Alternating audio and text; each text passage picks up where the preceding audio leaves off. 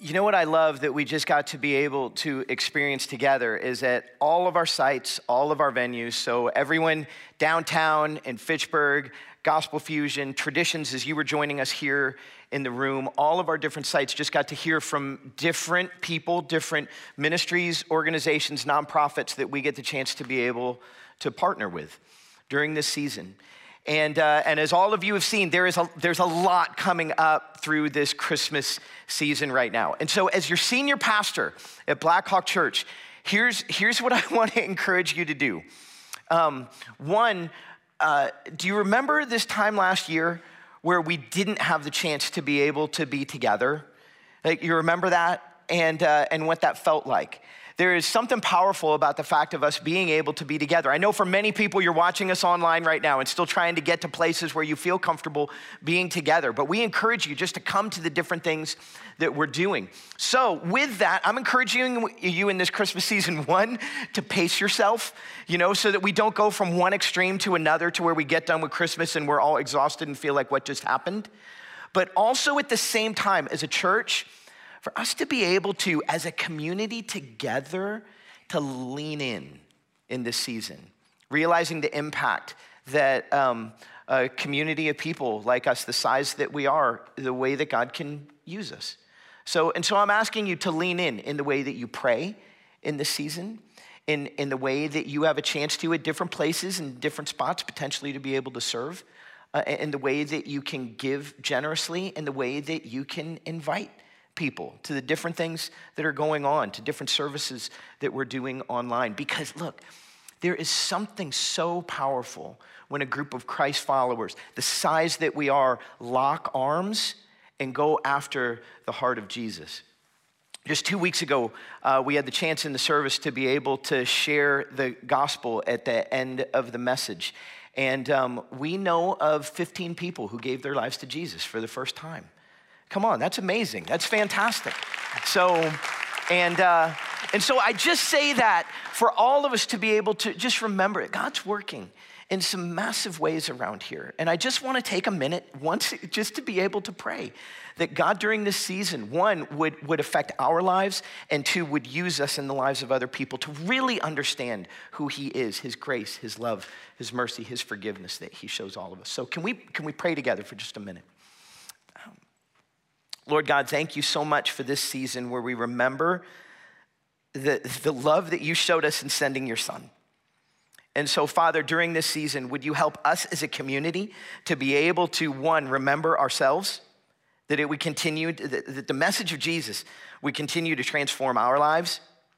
Would you help us to be able to share that with others in the ways that we give generously, in the ways that we serve, in the ways that we invite? God, bring people to mind for us that we would pray for, that your kingdom would look different by the way that you work in this season. So we give this to you. We pray this in Jesus' name. All God's people together said, amen. All right. Well, welcome everybody again to Blackhawk Church. For those of you I haven't had a chance to meet, my name's Matt, and I'm one of the pastors on staff here at Blackhawk Church. And something for you to know, I know that a lot of people know this about me, but I'm not originally from this area. I am originally from South Florida, back where it is warm and tropical all year round. Kind of grew up as a beach kid. But a little bit of my story, when I was 18 years old, right after I graduated from high school, I decided that I wanted to try something a little bit different. And so I decided to go to college at Wheaton College in Wheaton, Illinois, right in the heart of the Midwest. Now keep in mind, okay, so this is the 18-year-old, freshman in college moving to the Midwest, having never seen snow fall from the sky before. And so I land in the Midwest with all kinds of hopes and dreams, but I have to be honest. As we started into the fall and got kind of into winter for me, which was also called October for Midwest people, and I realized where I was headed, I'm just being honest, I started to develop a little bit of a chip on my shoulder towards Midwest people. So, because I kept hanging out with people who actually liked winter weather. You know, like you enjoyed the cold. And I started to realize I did not like the cold at all. And in fact, I mean, like, think about it. The world that I came from, it was warm and tropical and sunny with beaches. That's what we had. In the Midwest, they had cold weather and Culvers. And like, that was kind of it in my mind. You know, and I know some of you are hating me right now. So I started to kind of categorize Midwest people. And if I'm honest, like, I sort of started to see myself as a little bit better than. I kind of started to categorize and stereotype and judge and see myself from my tropical environment in the past that I was just a little better than Midwest people. Because you were the ones who would come during the winter months to fill my state and take up all the beach parking, you know, when I lived down there. You know, and okay, can we just be honest for a minute? Don't we all kind of do that? Like, think about it for a minute. We see different groupings of people and we categorize them and we stereotype and we kind of put people in particular categories and we kind of, let's be honest, we judge them and put ourselves on a pedestal a little bit higher than different people. Can you think of any places over the last 2 years where that's been happening in the world? Yeah, that would be a fun conversation. We're just gonna leave it at that right now. But that's exactly what I was doing in my life. And so I had actually, after my freshman year of college, I had kind of made a vow that by the time I was done with college, after I was done, I would never live in the Midwest again. So then let's begin with my sophomore year of college. And I head back to Wheaton, and early on, that year, I went to a women's volleyball game one particular night, and I had a friend that night who introduced me to a new freshman on the women's volleyball team, a young woman named Rachel Hallworth. And she was from the Midwest.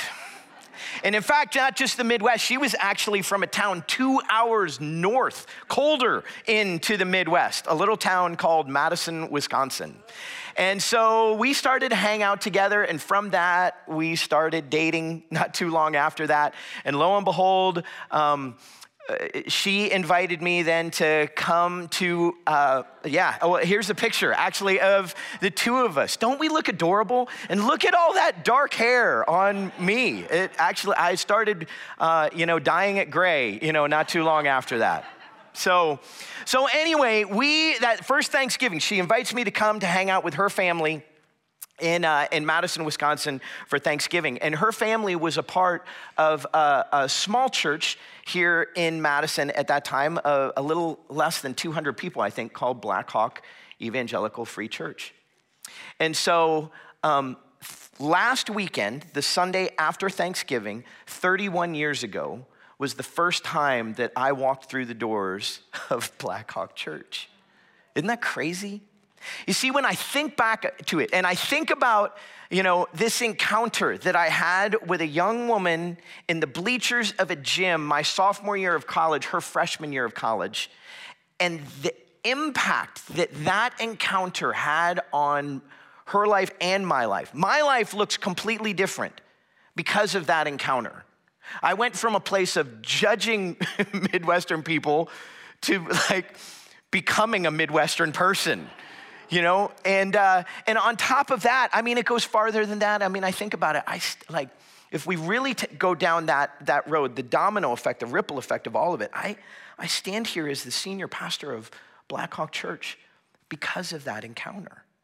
It's just crazy. If you go back and think about your life, about the different interactions you've had with people, the different encounters that you've had, my guess is that for all of us, there are those places we think of things and we realize my life is different because of that encounter. The reason why I bring that up is because today we are going to look at a story in Scripture of an encounter of two people who are doing their lives, and all of a sudden they come into contact with one another.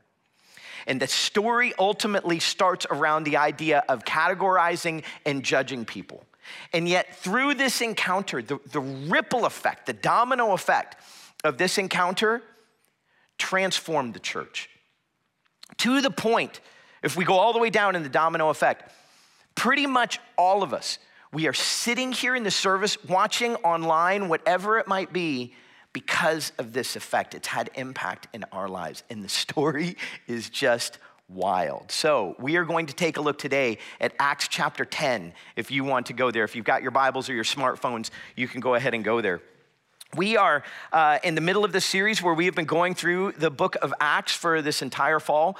This section of the book of Acts that we're going through, we labeled the second half of this series To the Ends of the Earth, where we're taking a look at stories of people who from the church are now going out into the world and having a chance to share with people the message of Jesus. And the hope is, as we look at these stories, that all of us would have a better understanding of how we can share our faith in today's day and age in a way that would be relevant and understandable for people, that they would understand the love of Jesus in the same way that we do.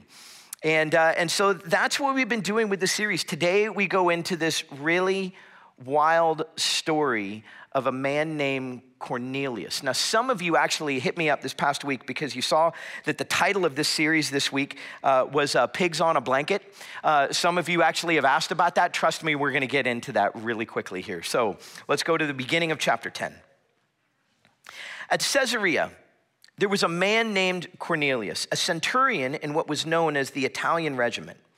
He and all his family were devout and God-fearing, and he gave generously to those in need and prayed to God regularly. Okay, we're already seeing the life of one of these people who's going to be involved in this encounter. Two main characters. We're looking at one of them, a man named Cornelius. And Cornelius was involved in the Roman army, and he was a leader. He was what was known as a centurion. He oversaw about 100 soldiers, thus the name centurion. And so what can we pick up from that? Well, he was a leader.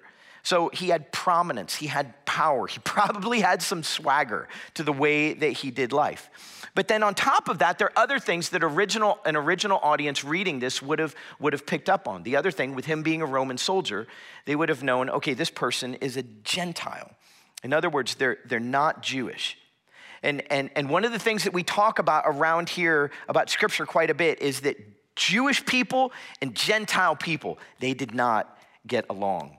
Jewish people for centuries now have been held down by Gentile people, lorded over and oppressed by all kinds of different nations. Right now, it happens to be the Roman government. So the Roman government, man, they are set up to where they have oppressed the Jewish people. And so therefore, the Jewish people, they had kind of a chip on their shoulder towards Gentile people.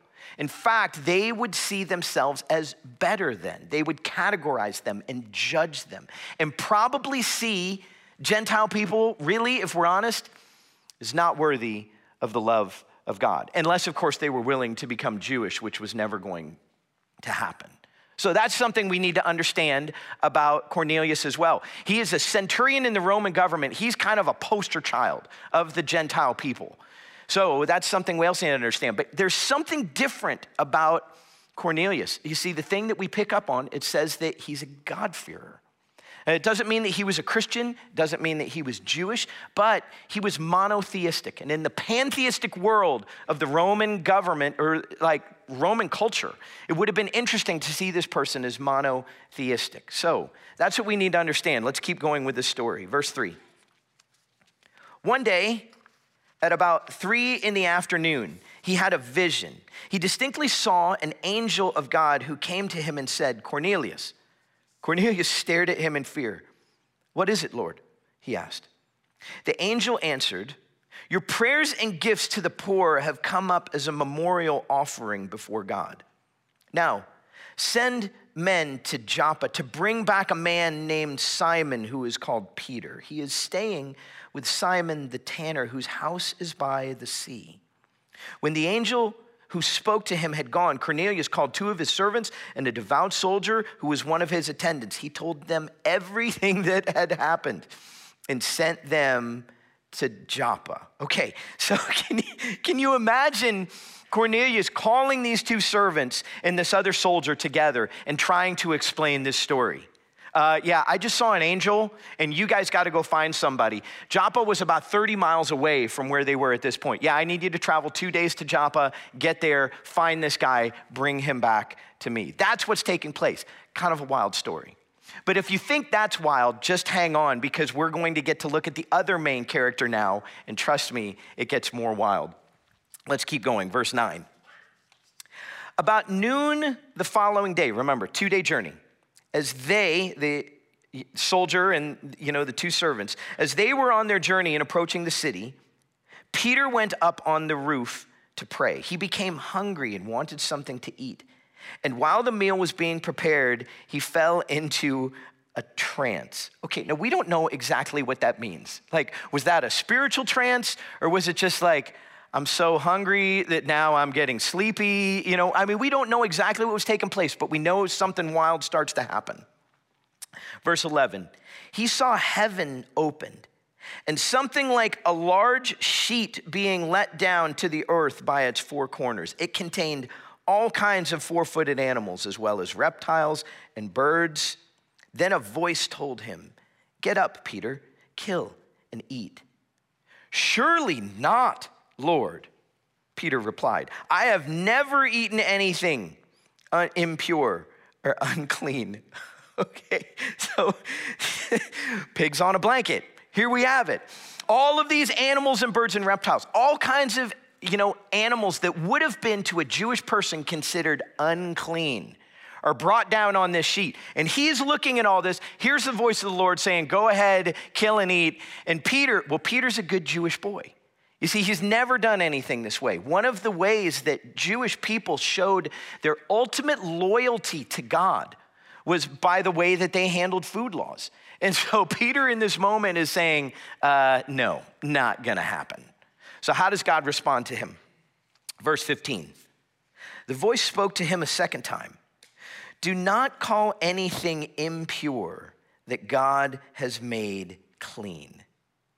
This happened 3 times, and immediately the sheet was taken back to heaven. So, wild story.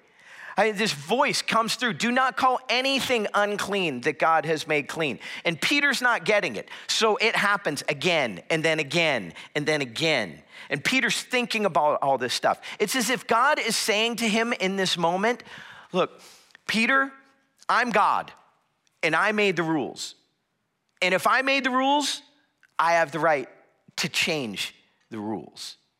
And Peter is just trying to wrap his mind around all of this as all of this is happening, okay? So here's the story that's taking place. All of this stuff, pigs on a blanket coming down. He's seeing all this stuff. At the same time, Cornelius' men are headed 30 miles his direction, Gentiles that he would have nothing to do with. And Peter's like, he's just thinking about this dream right now. And all of a sudden, he hears again from the voice. Verse 17, while Peter was wondering about the meaning of the vision, the men sent by Cornelius found out where Simon's house was and stopped at the gate. They called out asking if Simon, who was known as Peter, was staying there. While Peter was still thinking about the vision, the Spirit said to him, "Simon, 3 men are looking for you. So get up, go downstairs. Do not hesitate to go with them, for I have sent them." Okay.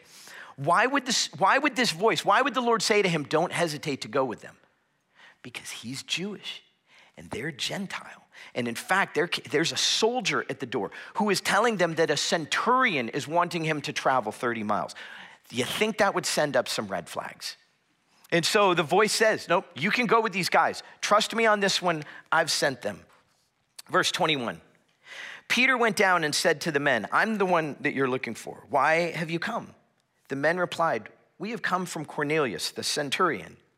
He is a righteous and God-fearing man who is respected by all the Jewish people. A holy angel told him to ask you to come to his house so that he could hear what you have to say." Then Peter invited them in to the house to be his guests. Okay, leave that slide up for just a minute. Peter invited them into the house to be his guests. See, for us, we just think, wow, that's so nice. Peter is hospitable. No, to an original audience, that would have got their attention. See, Peter's been thinking about all this stuff. Now remember, Jews and Gentiles were not supposed to have anything to do with one another. Jews never ate with Gentiles, much less actually invited them in to their homes. And yet that's exactly what Peter is doing in this moment. So he has some sleepover guests. And then the next day they travel 30 miles from Joppa to Caesarea in order to go and see Cornelius. He has some different Christians who come with him to travel with him in this moment. And finally, 2 days later, they arrive at Cornelius's house. And as Cornelius comes out to greet Peter. Peter all of a sudden realizes that Cornelius has, he's gathered all of his family and all of his friends to be there, to be able to meet Peter in this moment. It's not just a conversation with Cornelius. And so Peter, as a Jewish man who's supposed to have nothing to do with Gentiles, now is walking into Cornelius' house, into this room full of people who Cornelius has explained that he has seen a vision of an angel. And so this guy is coming because the angel told him to come. I'm just saying, would this feel a little awkward? Do you think there might have been a little bit of silence? I'm guessing you could cut the awkward tension with a knife in this moment. And so Peter finally addresses the crowd. If you want to jump forward to verse 28, Peter said to them, "You are well aware that it is against our law for a Jew to associate or visit with a Gentile. But God has shown me," listen to this, "God has shown me that I should not call anyone impure or unclean. So when I was sent for, I came without raising any objection." Do you see what Peter is doing in this moment? Peter, standing in front of this entire group of people, as the person who has been called in to speak to the people, and he speaks to them about what God is teaching him about what's been wrong about his heart. That he has seen a group of people as unclean, in other words, unworthy of who God is. It's powerful. And so in this moment, Cornelius goes ahead and says, "Well, Peter, let me tell you the story." And he tells him all about the angel and all of this stuff that had taken place. And as Peter is hearing all this, remember, he's putting all these pieces together. And he says this in verse 34. He says, "I now realize how true it is that God does not show favoritism, but accepts every nation, from every nation, the one who fears him and does what is right." And then Peter in this moment goes on to share the message of the gospel with this group of people. And it's just amazing. Now, okay, I want to hit pause here for just a minute and do something with everyone. As Peter goes ahead and starts sharing the gospel with this group, one of the things that I said that we were going to have a chance to do in this series is to learn just sort of an easy way to be able to share the message of Jesus with people. So, if someone were to come to you and say, "Hey, when it comes to the gospel, like, what is it that you really believe?" If someone were to ask you that question, would you know what to say? You know, the thing that we realize is there are a lot of people who are like, "I'm not sure what to say." So there are all kinds of tools out there that you can grab onto. What I want to do today is just give you a really easy tool to be able to share with someone rather quickly what it is that we believe as Christ followers. This is one that I heard years ago from a guy named Andy Stanley from North Point Church in Alpharetta, Georgia. Now, there are all kinds of different tools out there, but this one is fairly simple. You can do it. It doesn't matter what age you are, and it's all based around one verse of Scripture, John 3:16, which is the most famous verse in Scripture, all just by simply circling 4 words together. Let's say this verse together real quick, okay? Read this with me. All loud, all sites, all venues, we're all doing this together. "For God so loved the world that he gave his one and only Son, that whoever believes in him shall not perish, but have eternal..."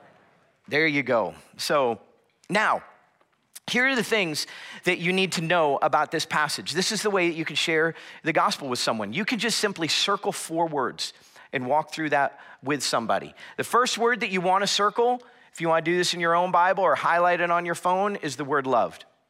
What do we want someone to know about the message of the gospel? We want them to know that God loves them. God's not bothered by them. He's not hacked off at them. He's not frustrated with them. He hasn't written them off. You know, the verse doesn't say, "For God was so hacked off at the world that he didn't give the world anything." No, it says that God loved the world. What do we want? What do we want people to know? We want them to know that God loves them. And God loves them to such a great level, the next word that you would circle is the word "gave." God loved the world, so God gave his Son. Because isn't it true that for any of us who love someone, when we love somebody, we give to them. We give of our time, of our resources. It's a sign of the love that we have for somebody. God loved the world to such a great level that he gave his son. God saw the problem that humanity had. All of us has sinned and fallen short of God's standards.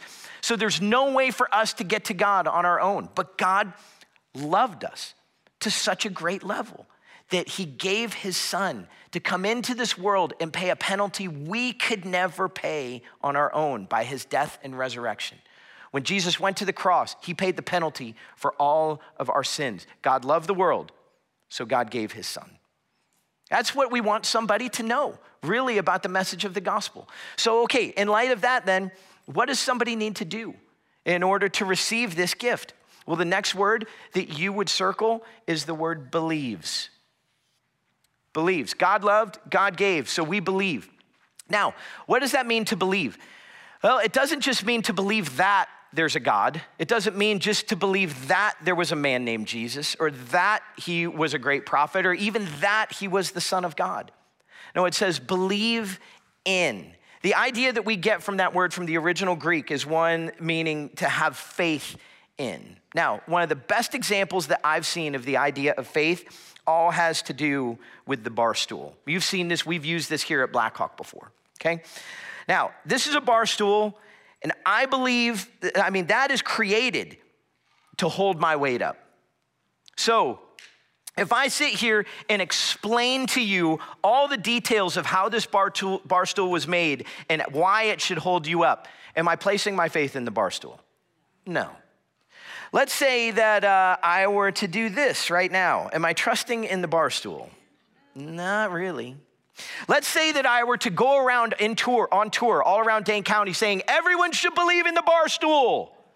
Am I trusting in the bar stool? No. You see, I'm trusting in the bar stool when I place my weight upon it. So all of a sudden, this is a game changer. You see, what we desire to see people do, what does it mean to accept the gift of eternal life that God offers us through his son, Jesus? It's when we place our faith in Jesus. It's me saying, I do not have the ability to save myself. So I am placing my faith in Jesus as the one who pays the penalty for my sins. That's what we want somebody to do. God loved, God gave. What does someone need to do then? Believe in, place their faith in. And then once that happens, it says that they have eternal life. In other words, it's by grace. There's no other step that people need to take. Once you have come to the place of believing in, placing your faith in Jesus, you have eternal life. That's the message of the gospel. All around 4 words in John 3:16. So here's one way that you can think about it. An easy way to be able to say it is that God loved, God gave, so we believe and we have. Or if you want it to be cute and rhyme a little better, God loved, God gave, we believe, we receive. Say that with me. God loved, God gave, we believe, and we receive. This is just an easy tool to be able to share your faith. And as Peter went on in this moment, talking to this group of people at Cornelius' house, he shared something like this with them. The interesting thing is what happened as he shared this message. Let's continue in the story. Jump to verse 44 with me. It said, while Peter was still speaking these words, the Holy Spirit came on all who heard the message. The circumcised believers who had come with Peter were astonished that the gift of the Holy Spirit had been poured out even on the Gentiles. You know what I love about this story?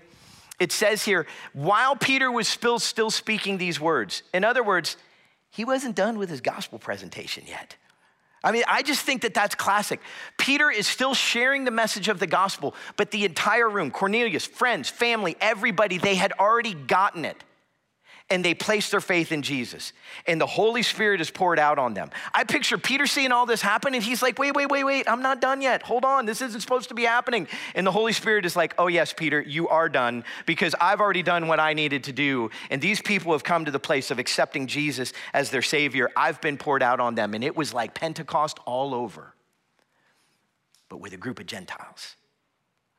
You see, all of a sudden in this moment, it's as if Peter realized these people didn't have to become Jewish in order to be accepted by Jesus. All of a sudden, this group of people who he had written off for so long and seen as unclean, not worthy of the message of God, he had categorized and judged. Now all of a sudden, the door was open for them to be saved just like he was. Man, all because of what Jesus has done. And the ripple effect of that moment is literally people all around the world sitting in churches right now because of the message of Jesus. Because the thing that Peter learned in this moment was that the ground is level at the foot of the cross. The ground is level. In other words, the door is open for all people. There is not a person who you come into contact with who God is not pursuing and desiring a relationship with them. So my question is, for the people who God is pursuing, are there any of them that you and I might be writing off because of the categories that we put people in, because of the ways that we judge people? And we look at them as, they're not worth my time. I'm not gonna, no, I just can't do it. Or they are so far gone, there is no way. Who do you categorize? Who have you written off? What would it look like for God to do a work inside you and me to be able to transform our mindset with the message that we have of Jesus, to transform our mindset, to remember the ground is level at the foot of the cross? What would it look like this week just for you to simply start praying? Because one of the things I love about seeing in this, I love about this story, Peter's heart, it was soft and open to the transformation God desired to do in his life, even as he was changing rules on Peter. What does it look like for us? What would it look like this week just to begin to pray, God, soften my heart and help me to see people the way that you see them. Help me to get rid of categories and to realize that the ground is level at the foot of the cross, that I might be available to be used by you in anyone's life, knowing that you're pursuing all people. Let me take a minute to pray for us right now. Would you pray with me? And while we're doing that, I want to speak to a particular crowd of people. You can just keep your heads bowed, your eyes closed, because for some of you right now, you realize you've never come to the place of accepting Jesus as your Savior. And as you looked at John 3:16, all of a sudden that clicked for you. And you realized, yeah, I am the one who is in need of a Savior right now. And today you want to place your faith in Jesus. You realize you can't save yourself, but God loves you and God gave his son for you and you believe in him and you're ready to receive that gift. Well, what I'd love to do is just to simply lead you in a little prayer where you can just simply tell God what it is that you're feeling inside. It's just praying something like this. You can just do this in the quietness of your own heart. You don't have to stand up or raise your hand or do anything like that. It's just praying, God, I know I'm a sinner and I know I can't save myself. God, thank you that you love me. Thank you that you gave your son for me. God, today, I place my faith in you. I believe in you, Jesus, your sacrifice for my sins. Thank you for giving me this gift. Thank you for what I have right now. God, I pray for anyone who's prayed that prayer today, that you would transform their lives, help them to understand they are a new creation, all because, Lord Jesus, you made the ground level for all people at the foot of the cross. Help us to have soft hearts and to learn that more and more. We pray this in Jesus' name. All God's people together said, amen.